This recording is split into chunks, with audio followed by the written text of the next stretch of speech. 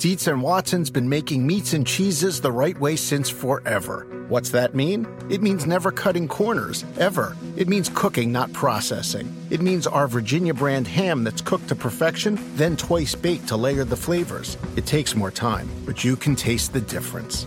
We come to work every day to do it the right way, even if it's the hard way. Because if it's not right for us, it's not right for you. Dietz and Watson, it's a family thing since 1939. This is the story of the one. As head of maintenance at a concert hall, he knows the show must always go on. That's why he works behind the scenes, ensuring every light is working, the HVAC is humming, and his facility shines. With Grainger's supplies and solutions for every challenge he faces, plus 24/7 customer support, his venue never misses a beat. Call quickgrainger.com or just stop by. Grainger, for the ones who get it done. This episode is brought to you by Progressive. Most of you aren't just listening right now, you're multitasking. But what if you could also be saving money by switching to Progressive? Drivers who save by switching save nearly $750 on average, and auto customers qualify for an average of 7 discounts. So multitask right now. Get your quote now at Progressive.com. Progressive Casualty Insurance Company and affiliates. National average 12-month savings of $744 by new customers surveyed who saved with Progressive between June 2022 and May 2023. Potential savings will vary. Discounts not available in all states and situations.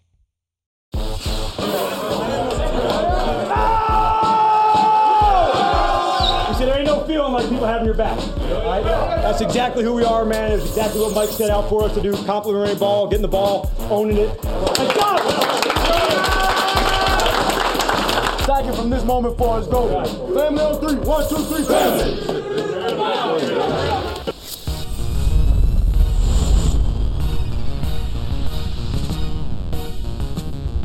Friday edition of Pro Football Talk Live. Dallas Cowboys getting the big win to start Week 13. Mike Florio, Peter King with you for the next 2 hours to reflect on last night's game, get you ready for Sunday's games, and also we have to spend some time on one of the developments that occurred on Thursday afternoon. I thought Friday afternoon was the place where bad news went to die. Some bad news came alive on Thursday afternoon, but we'll get to that. First, I say good morning and hello, Peter. Welcome back. How are you?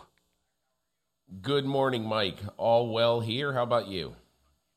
All is good, and it's Christmas season, and the house is gradually being decorated through no involvement of my own other than to carry some boxes up when they're full and down when they're empty. Otherwise, I stay out of the way, and the decorations are far better because of that. All right, let's get to it. Cowboys beat the Saints 27-17 in the Superdome on Thursday night with Mike McCarthy out, Dan Quinn in as coach of the team.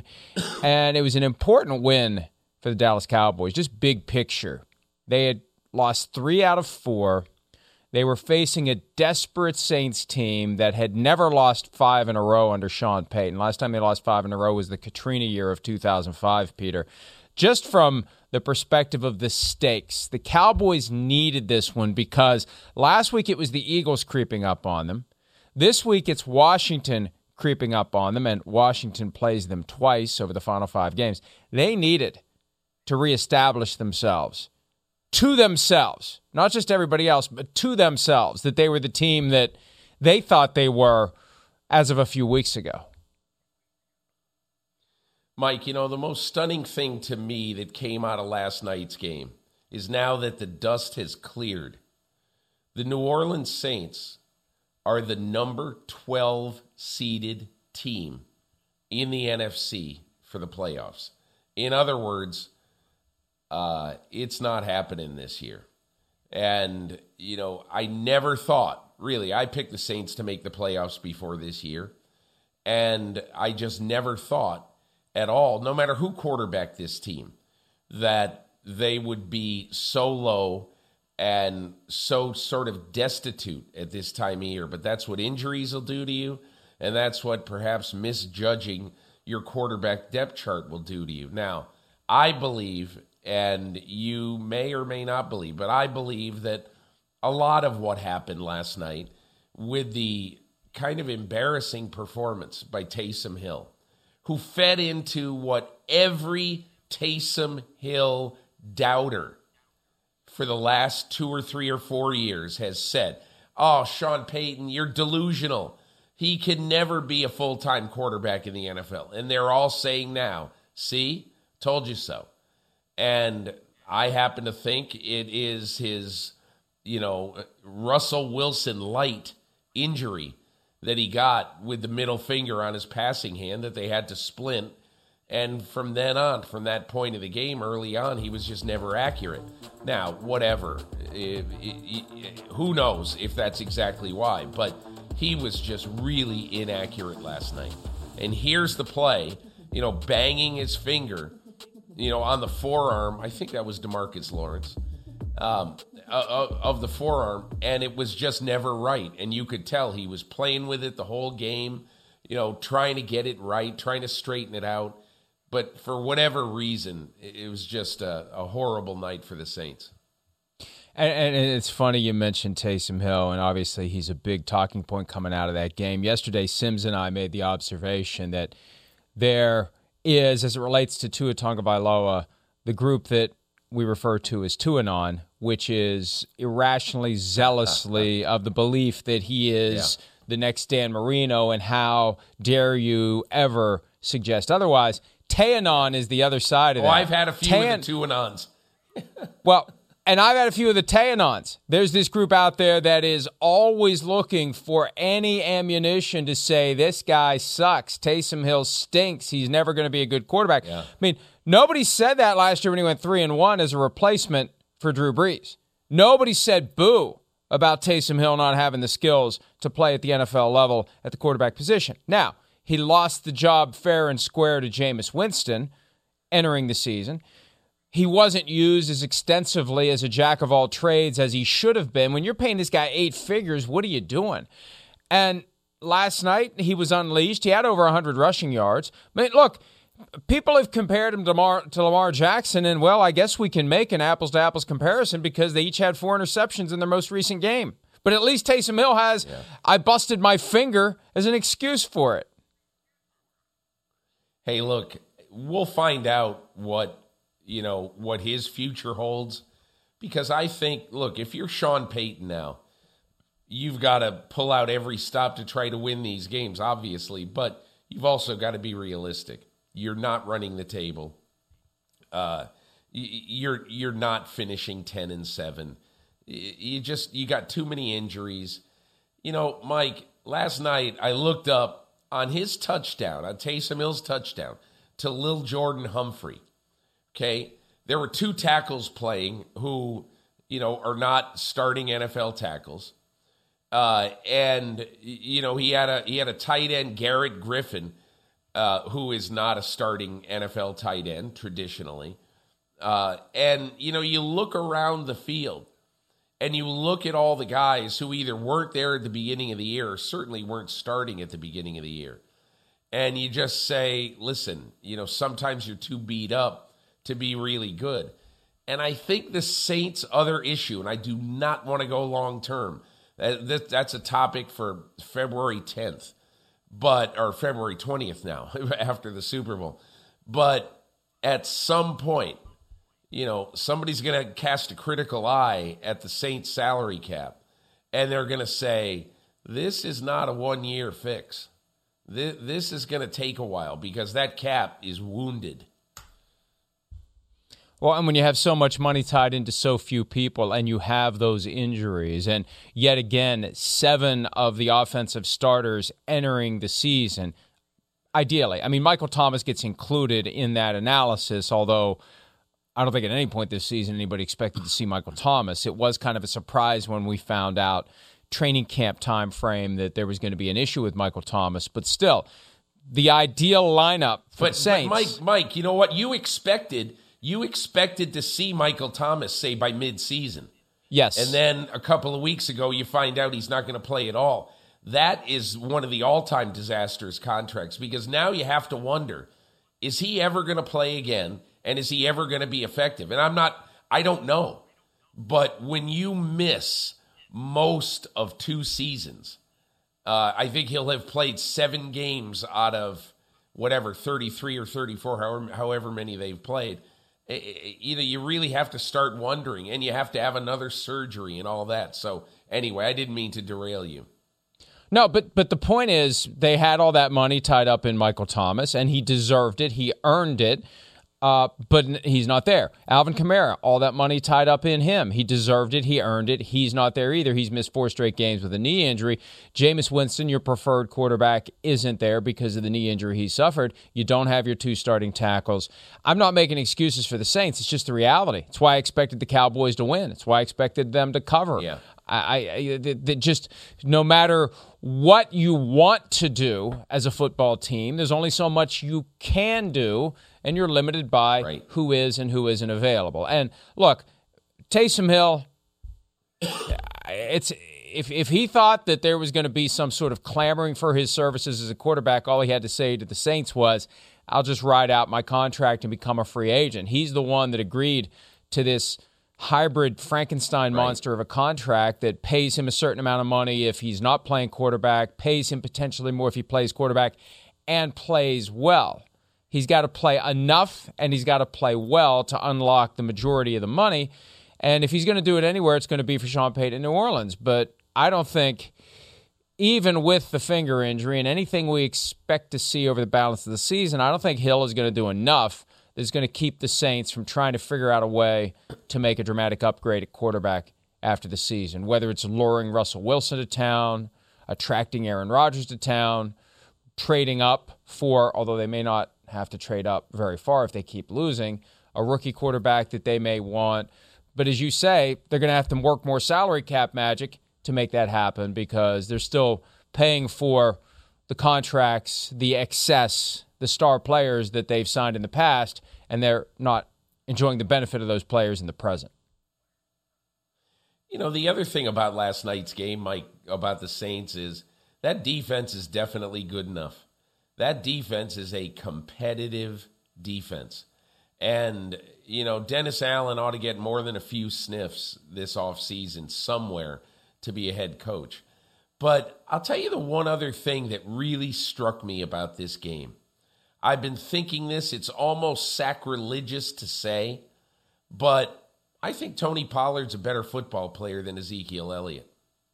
Right now, yes. You know, right now, yes. You look at those 2 players, and you look at the impact that Tony Pollard has on games. And I understand. Just look at Tony Pollard. Look at the speed, and look at his instinct. And how he says, I know I have enough, you know, to make the pylon right there. And I just have been watching this guy. We've all been watching him. And I keep saying, boy, if I were Kellen Moore, I'd start carving out a bigger role for him than 8 carries a game. And I don't know what he's got, you know. But I did look up Ezekiel Elliott today. And it's not that I think he's a bad player.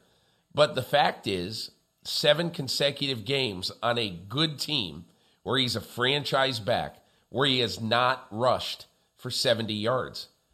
I mean, you know, sometimes we talk so disparagingly, you know, about different backs and about why isn't this guy doing something? Why isn't that guy doing something? I think the Giants ask that question every week.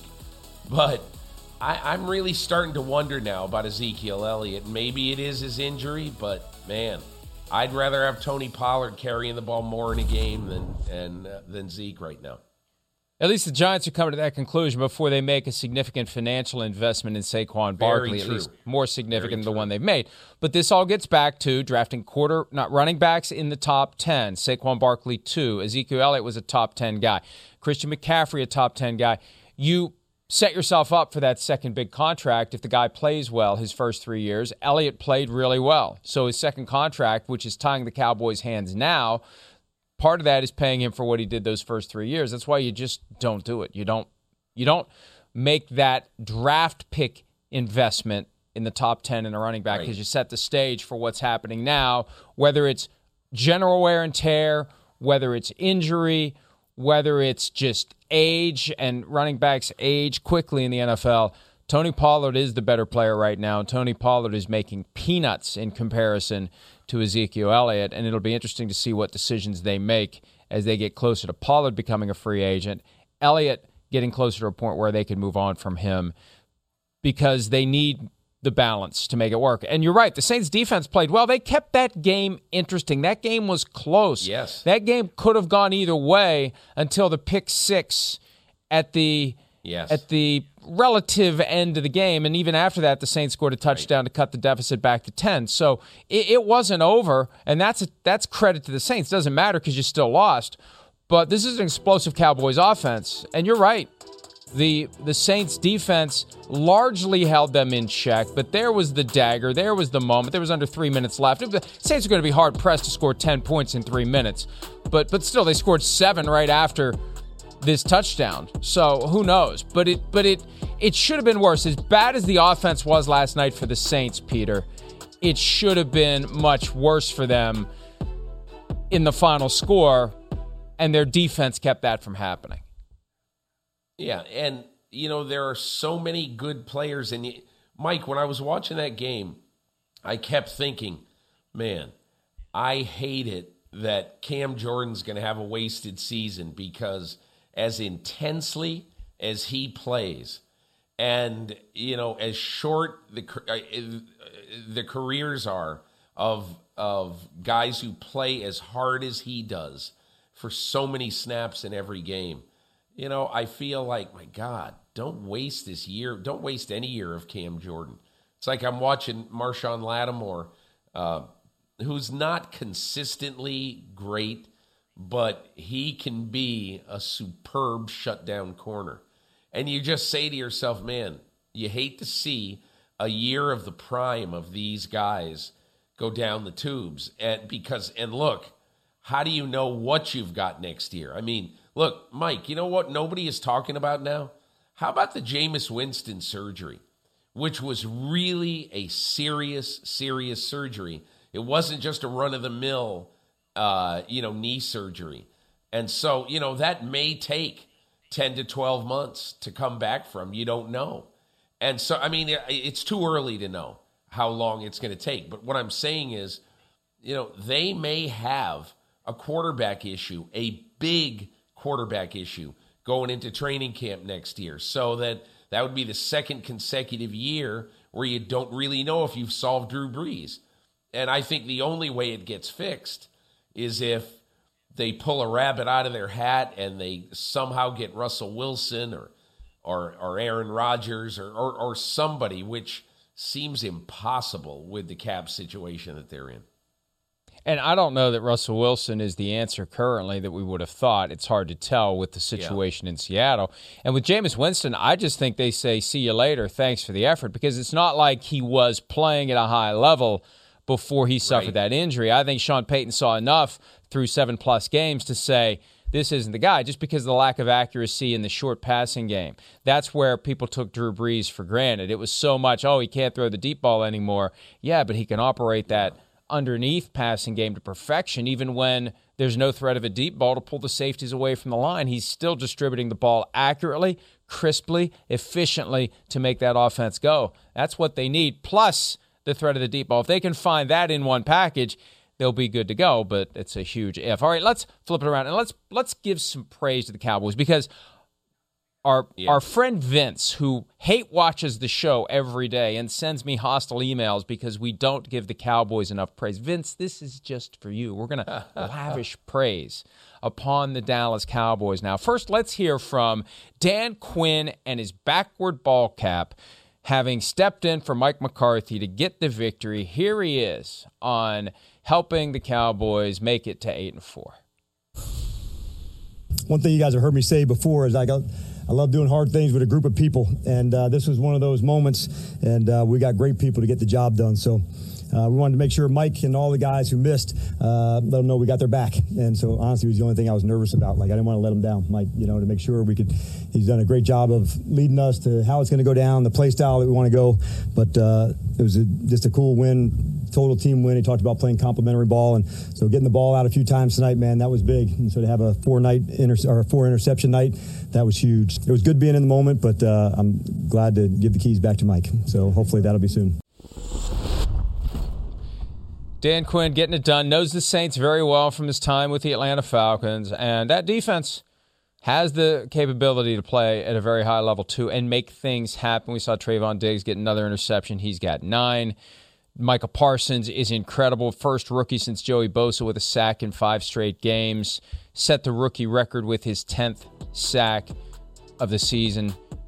Cowboys defense, good enough. Offense, good enough. If they can just get some consistency, Peter, they can be a force in the NFC and they can go deep into January. And, you know, they're one of the teams, and we're waiting for one of these teams to just consistently put it together.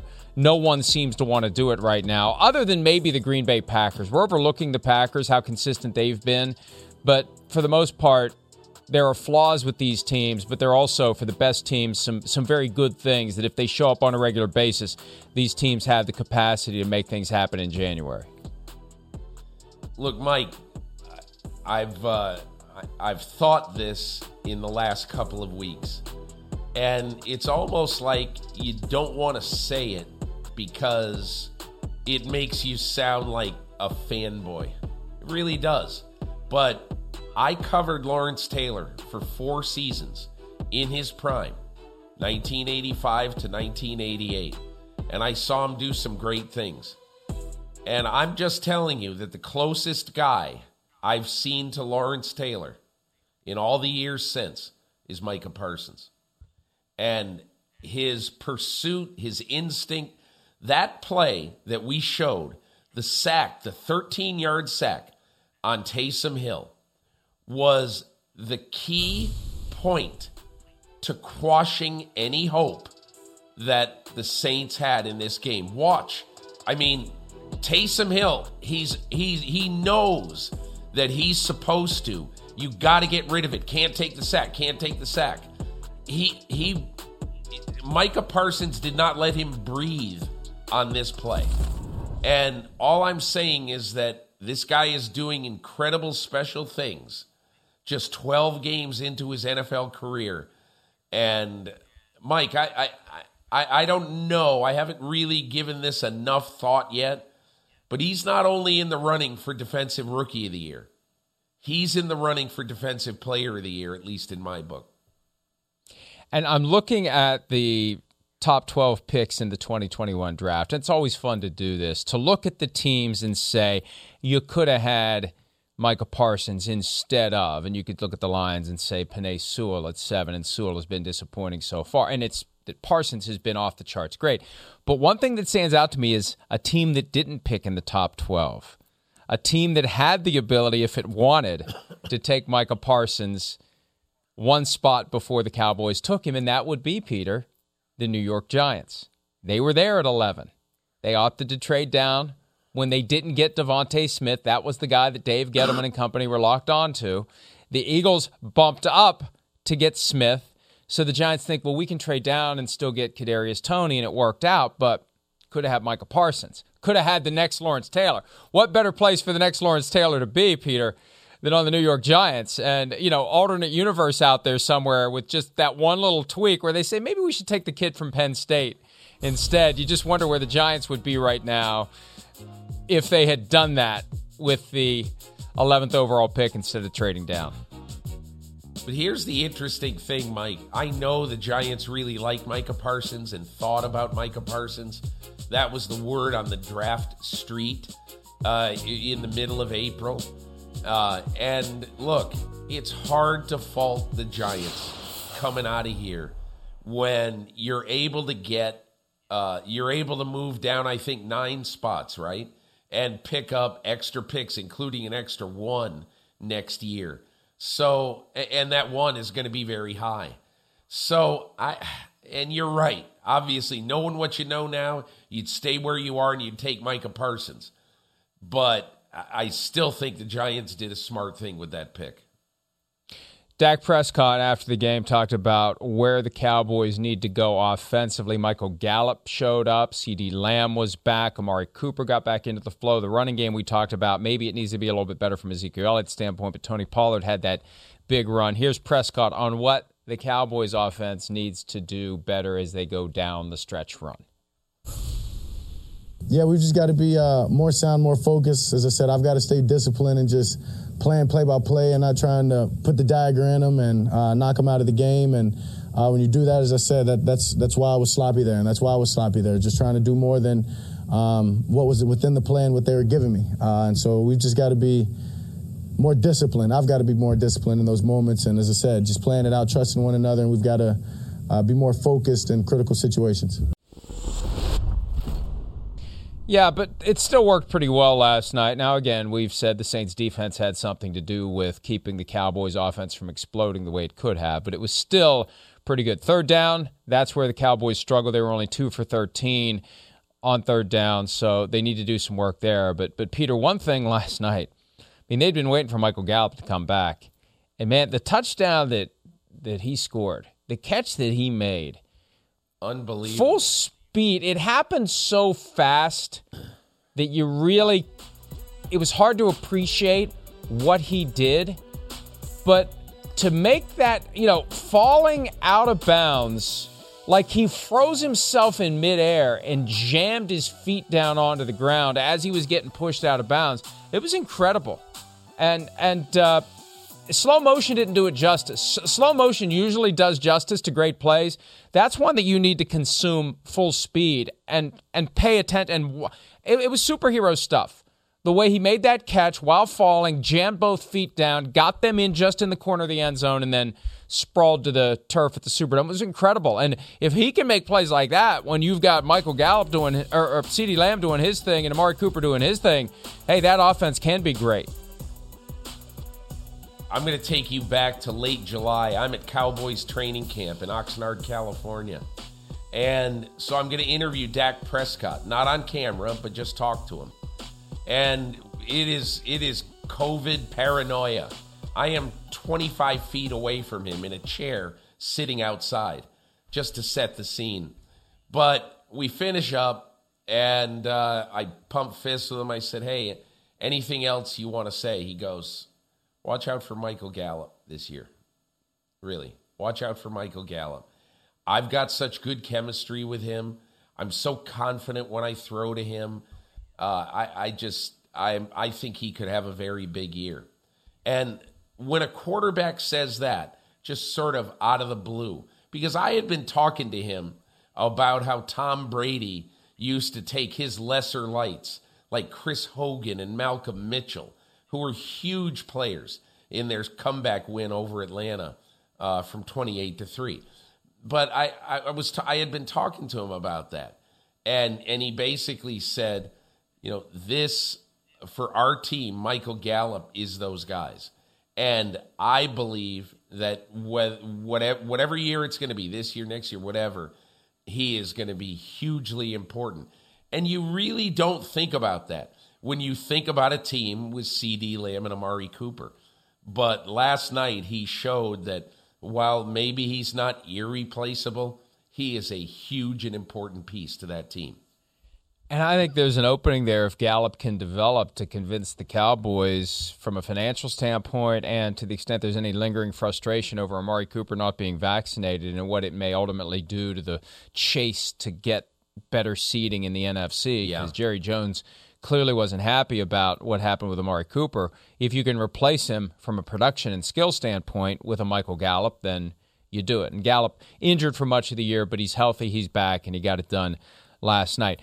Let me flip it back around, circle back to the Saints, because I haven't heard what Sean Payton and Taysom Hill had to say for the Saints offense after the game. We talked earlier about Taysom Hill's struggles with the 4 interceptions. Let's hear from both Payton and Taysom Hill about Hill's performance in his first start of the season. And I thought he played with a lot of heart, a lot of guts. We didn't help him any in the first half. I'll be honest with you, we got to catch that first interception. We got to. It's the perfect coverage look we get. We drop a ball, they make a good play on it. That's unfortunate. I'm not going to rush to any conclusions, having not seen the tape or anything. But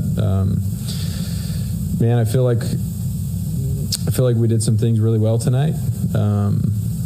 And then we did some things really poorly. Obviously, it's tough to win a game when you turn the ball over 4 times. And so as you look at the stats and you look at what we did, that's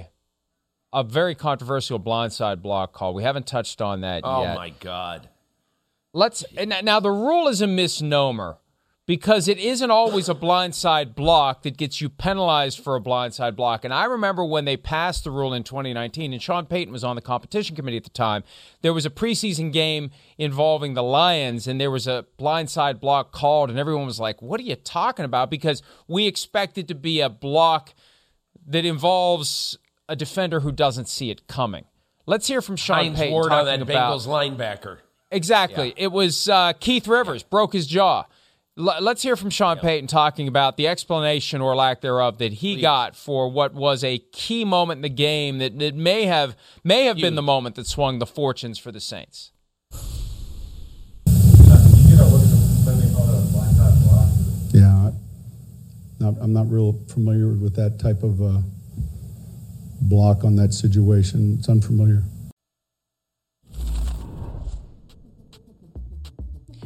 And that he's, he doesn't want to get fined. There's the hit to the left of Taysom Hill, and here's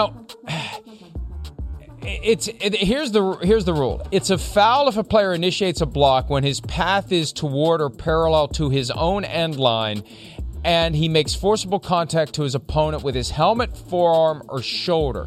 So, He was moving parallel or toward his own end line, but he's trying to set a pocket. That's where the blindside block rule falls apart. He's trying to set a pocket when he does that. And it's just unfortunate that there was no explanation of it last night. They got Mike Pereira available. I don't know why they didn't put Pereira on the screen to let him explain whether it was or wasn't technically a violation of the rule. It's a bad rule. It's a bad rule. The way it's written, it's a bad rule. Because it's not about a blindside block. It's not about where the defender is. It's about where the blocker is.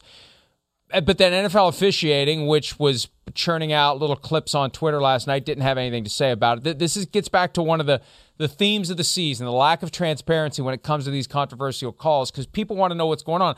I got a text from somebody who's been intimately connected to the NFL for years. So this is the kind of crap that makes me think the fix is in. I know the fix isn't in, but this is the kind of crap that makes me think that they're out to get the Saints. Yeah, well, I don't know if they're out to get the Saints, but, that would take an awful lot of fixing. But I just will say this. When I saw that, I was incredulous. Absolutely, totally, 100% incredulous. Because the rule is on the books to protect a defenseless player who basically can't see what's coming. That's why this rule is on the books. And it was clear that he saw exactly what was coming, and it was just it wasn't a clip. If you want to, maybe you could call helmet to helmet, but it's very minor helmet to helmet. And look, I'll keep coming back to this. It reminds me of so many calls this year. I believe that officials right now have such a hair trigger, ethos, because they know that they are being looked at from so many angles. The replay official upstairs, Walt Anderson and his crew in Manhattan, watching every play of every game, micro-analyzing. They know that they are under the most intense microscope that officials have ever been under. And so if they see something that they think might be that call, they're going to throw the flag. It is exactly like the play the Saints got jobbed on with the hit to the helmet of Ryan Tannehill by Caden Ellis a couple of weeks ago, where the umpire, Barry Anderson, is standing right there. Watch. I hope we have the end zone view. I don't know if we do. Here, there he is. Now watch. Look to there he is, Barry Anderson. There's nobody in the way. He is watching it from 4 yards away, and he called that roughing the passer. And he said there was helmet-to-helmet contact, neither of which it was. And it prevented an interception, and I believe that definitely had a huge impact on who won that game. But be that as it may, I think these officials are so hair-trigger right now that they're calling stuff that maybe they really don't see. And from that end zone angle, you can see Barry Anderson start to tug on the flag that he keeps in his belt like he's thinking about it. I hope he didn't wait to see the outcome of the play. Like if it was just incomplete, was he not going to throw it? If it was caught for a touchdown, was he not going to throw it? But because it was picked off by the Saints, was that the grain of rice that tipped the scale in favor of him pulling the flag out and throwing it on the ground? Because that was, as Sims has coined it, and we have used multiple times since then, nothing the passer, not roughing the passer. But fundamentally, here's the problem, Peter. Instead of studying these calls in a group setting and having accountability and explanation and consistency and repetition, all these officials fly home and they take care of what?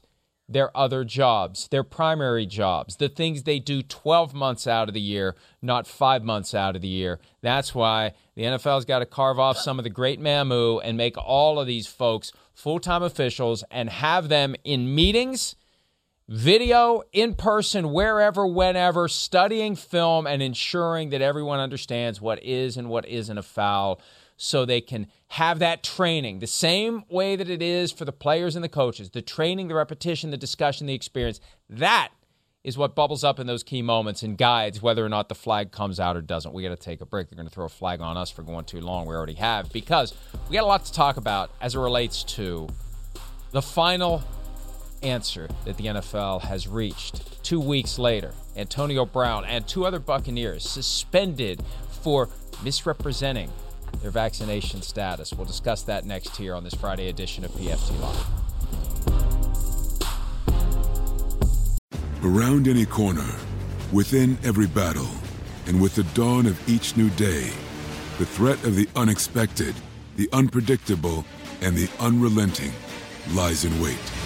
But Marines will always be there. They are the constant in the chaos. No matter the battlefield, Marines adapt to win, defeating every shifting threat, protecting our nation's future. The few, the proud, the Marines. The longest field goal ever attempted is 76 yards. The longest field goal ever missed? Also 76 yards. Why bring this up? Because knowing your limits matters, both when you're kicking a field goal and when you gamble. Betting more than you're comfortable with is like trying a 70-yard field goal. It probably won't go well. So set a limit when you gamble and stick to it. Want more helpful tips like this? Go to keepitfunohio.com for games, quizzes, and lots of ways to keep your gambling from getting out of hand.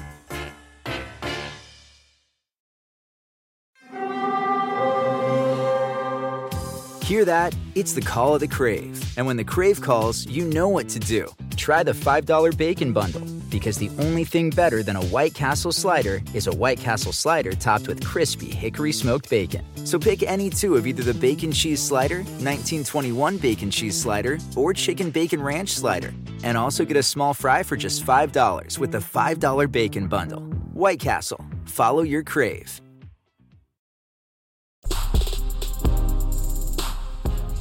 I'd like to give you the floor on your reaction to the Tampa Bay Times story that Antonio Brown's vaccination card may be fake. What's your reaction to that? Really, to me, that is no story. He says he's vaccinated and has a card just like everybody else on our football team. And, there's a trust factor that goes along with it. And we did our due diligence. So everybody at the league will look into the matter and do their due diligence, but it's really no story. You know, when we were young and we wanted to have a beer or two, but we were underage and somebody had a fake ID, we always went to the store that had the highest trust factor when it came to assessing whether or not we were actually 18. It was 18 at the time. That's how long ago it was. Look, here's the bottom line. The NFL had no choice but to get to the bottom of this.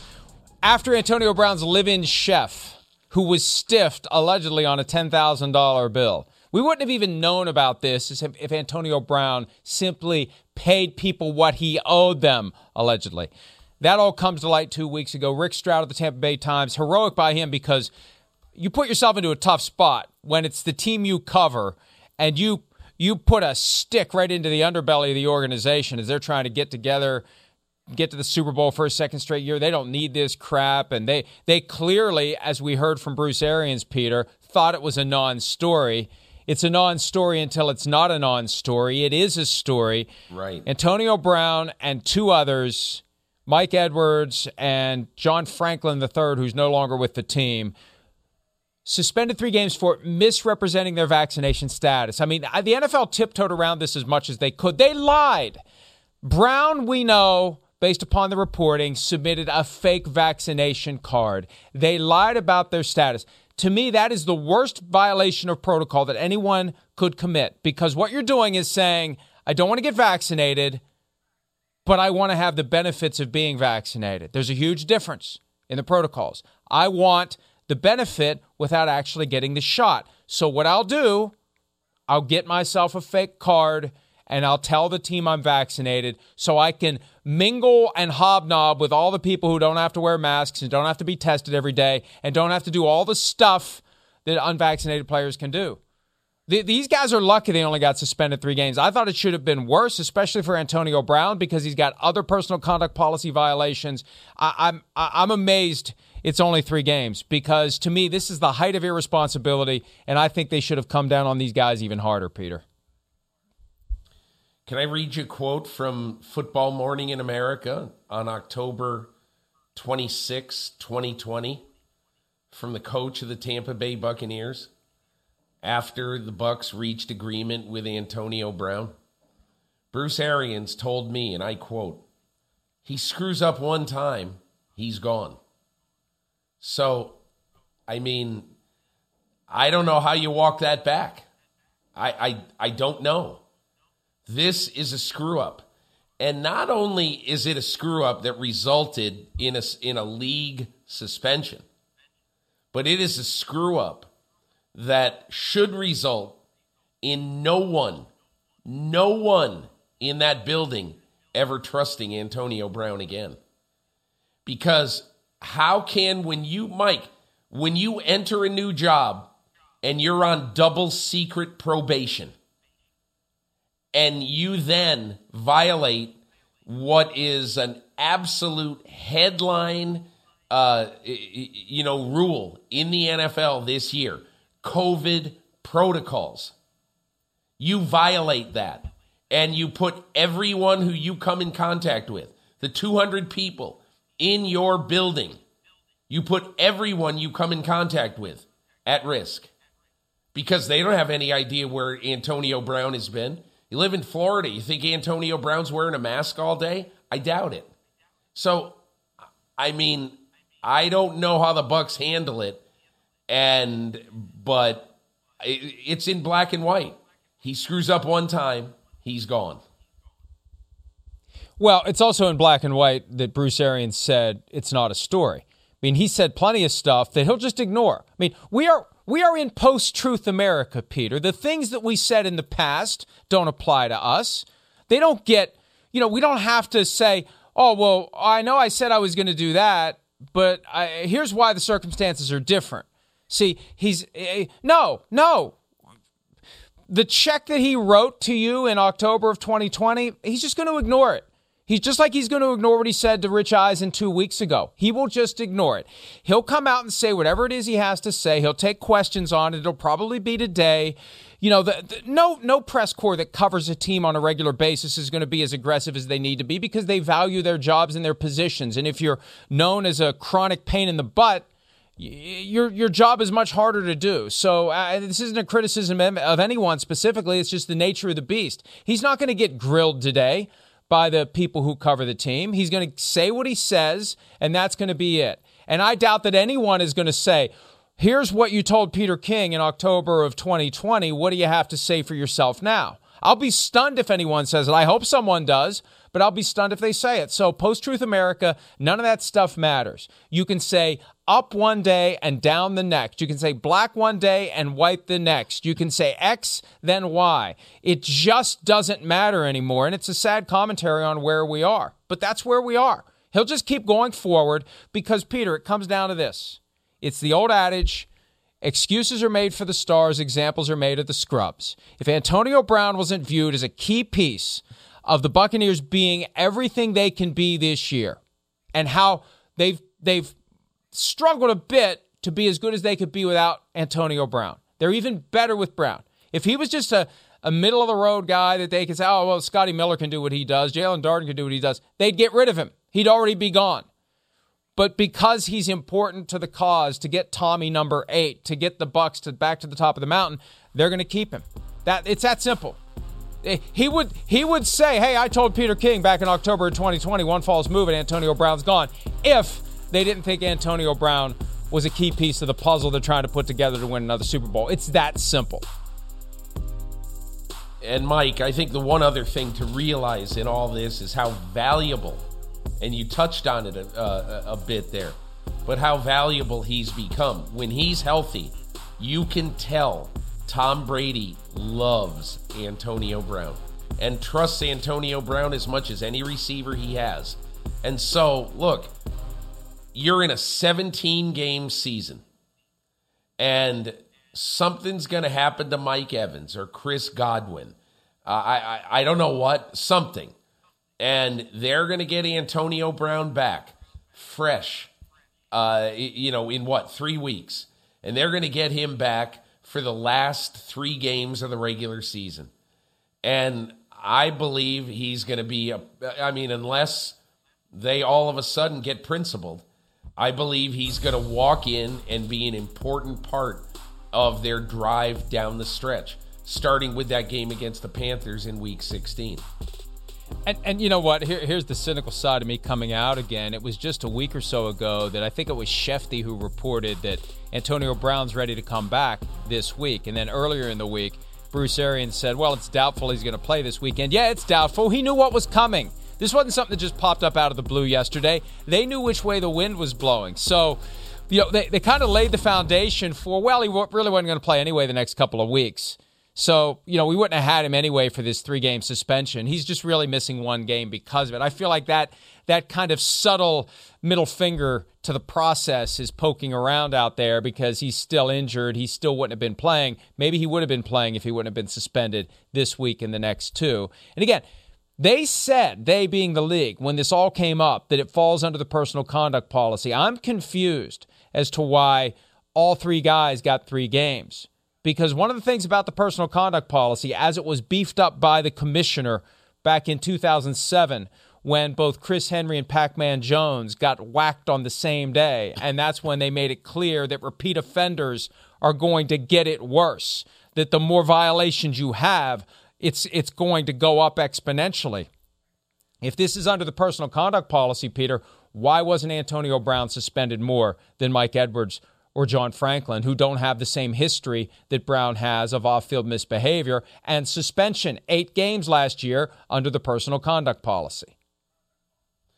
Well, Mike, 2 things strike me about what you just said. Okay, one of them is that, the NFL now has basically drawn a line in the sand and said to the 1,696 players who are active in the NFL right now, plus the injured reserve guys, they've said to all of them, if you were found to use a fake vaccine card, you're gone without pay for 3 weeks. And Mike, you know what nobody's talked about that's really interesting to me? Did you notice in the statement that the NFL gave that it was the NFL and the NFLPA? So I understand exactly what you're saying. Antonio Brown should have been more, okay? It should have been more. But when I saw this statement, I said, okay, the NFLPA signed off on this. And when you get the players' union to sign off on a 3-game in-season suspension for this, well, that is the union also taking this really seriously and not blindly protecting players at all costs. And so I thought that was a good part of this. And I understand I would have been much happier with a longer suspension, but I did think when you have the union involved that 3 games is fair. Of course, I would have liked to have seen it a little bit more. But the last thing I would just say about the sort of volume and about Antonio Brown is that I have found over the years in watching the league and in watching discipline, when they do this, they're saying to every other player in the league, you better have your ducks in a row. And if I were a coach in the NFL this week, today, I would spend 2 minutes standing in front of my team and I would say, hey, you all gave us your vaccine cards and you all sent us photos of your vaccine cards or whatever. We have them all on file. I just want you to know that the NFL could look into your vaccine status and could look at those cards now. And don't be surprised if they do. If I were you today, if you have lied, I'd go get the J&J vaccine right now. And that might not protect them from, further sanction from the NFL because they did lie at the beginning. But I think this is going to be something that every coach in the NFL will pay attention to today in their meeting with players. Well, and I agree with you. It doesn't matter. It doesn't fix it. It doesn't change the fact that a fake vaccination card was previously supplied and that player was violating protocol and in the presence of individuals who were vaccinated and they all didn't have masks on and the unvaccinated procedures weren't being followed by the player who wasn't vaccinated. None of that changes it. Now, I personally think Antonio Brown went out and got his vaccination, his real vaccination, once this all hit the fan with his former live-in chef beginning to make it clear he was going to let it be known that AB had a fake vaccination card. It doesn't change the fact that you previously supplied a fake vaccination card. And, I got a few more things to say about this. And here's one thing and this is a reason why Bruce Arians should cut Antonio Brown. He should honor what he said to you in October of 2020. Bruce Arians had 3 different kinds of cancer. Tom Morey's 83 years old, their offensive consultant. By lying about his vaccination status, Antonio Brown was able to be right up in their faces anytime he wanted to be. He's vaccinated. He doesn't shed virus if he's positive. Oh, by the way, he was positive at one point this year and missed a game because of it.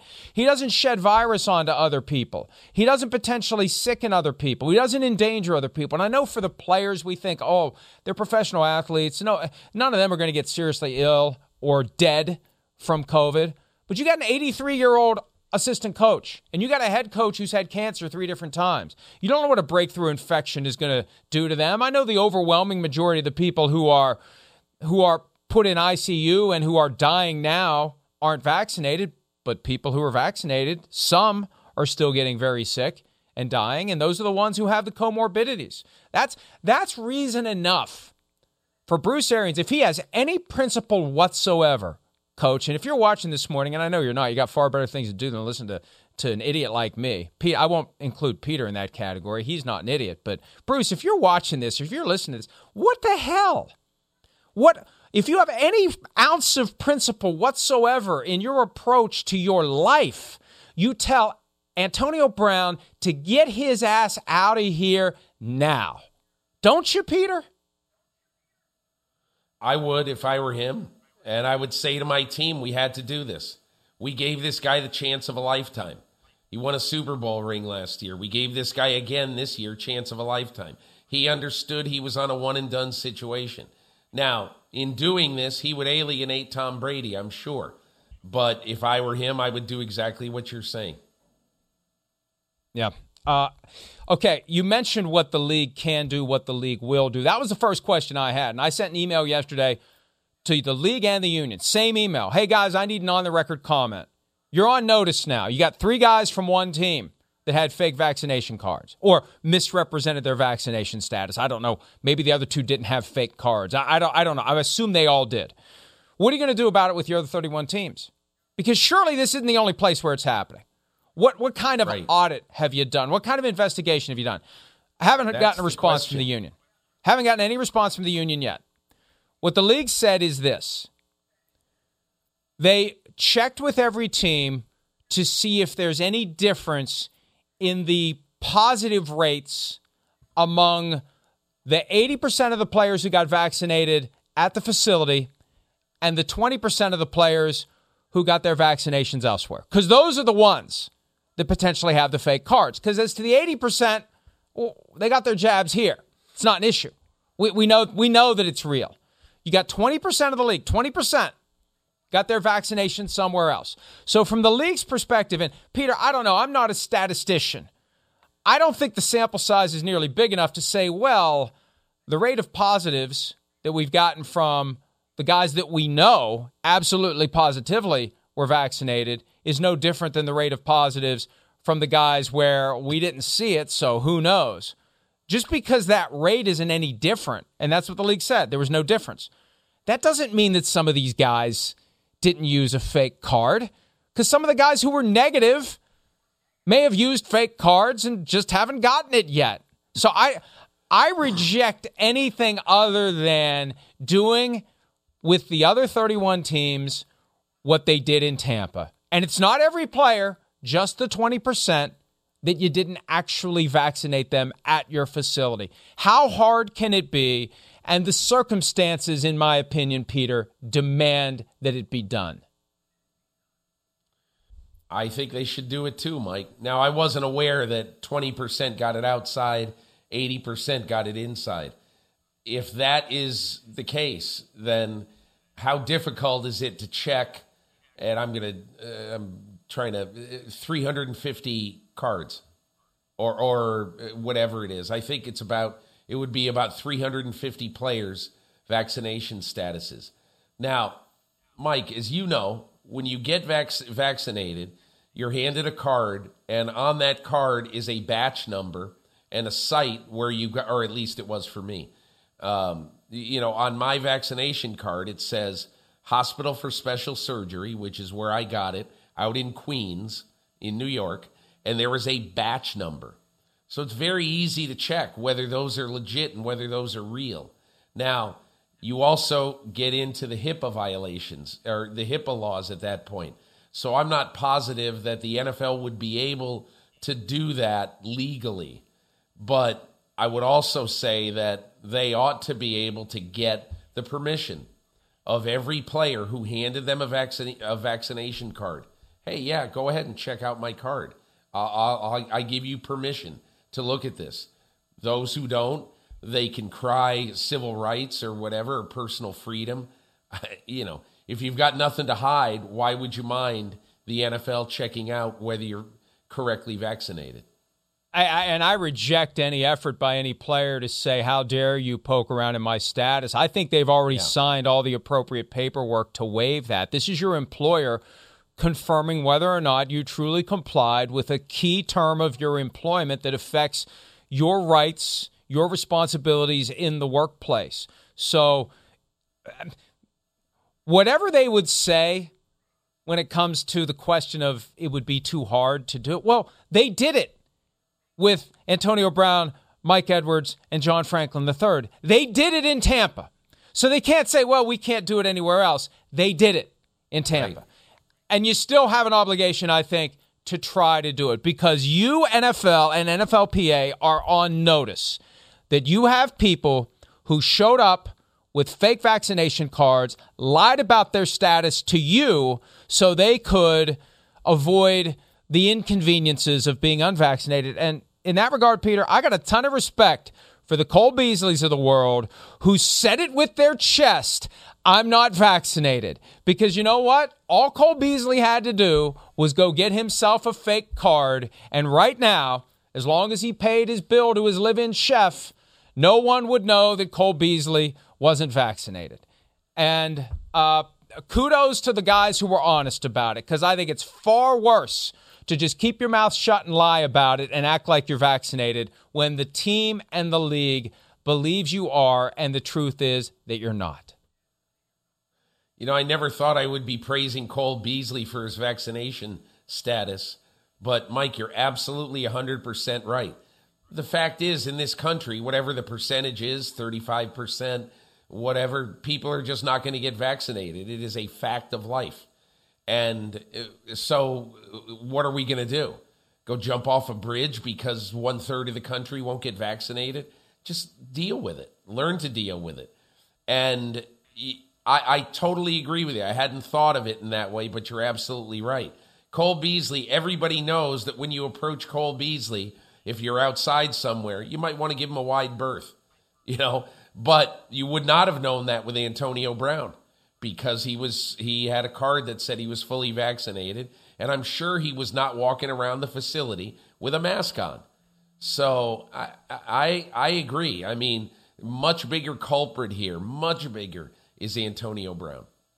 And falling in the middle, and I've already been told we need to go to break, but I need to make this point because I've been asked about this repeatedly. I wrote about it last night.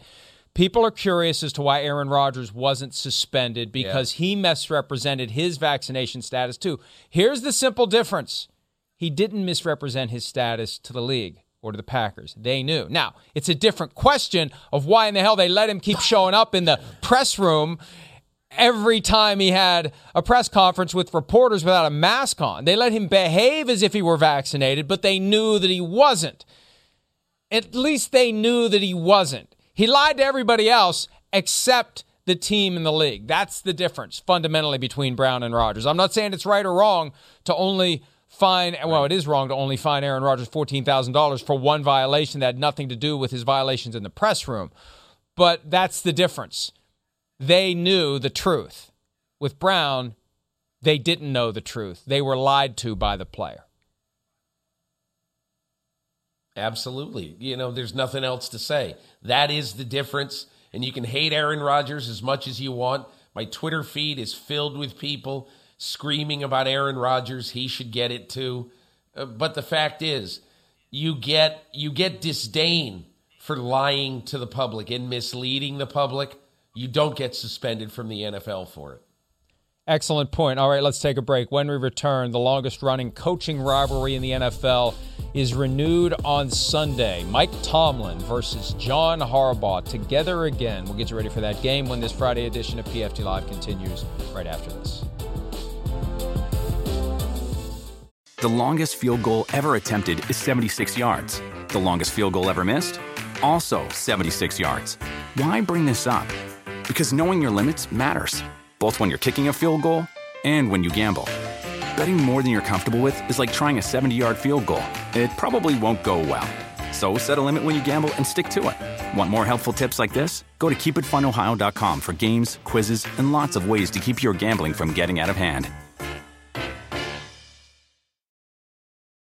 Life is a highway, and on it there will be many chicken sandwiches. But there's only one McCrispy. So go ahead and hit the turn signal if you know about this juicy gem of a detour.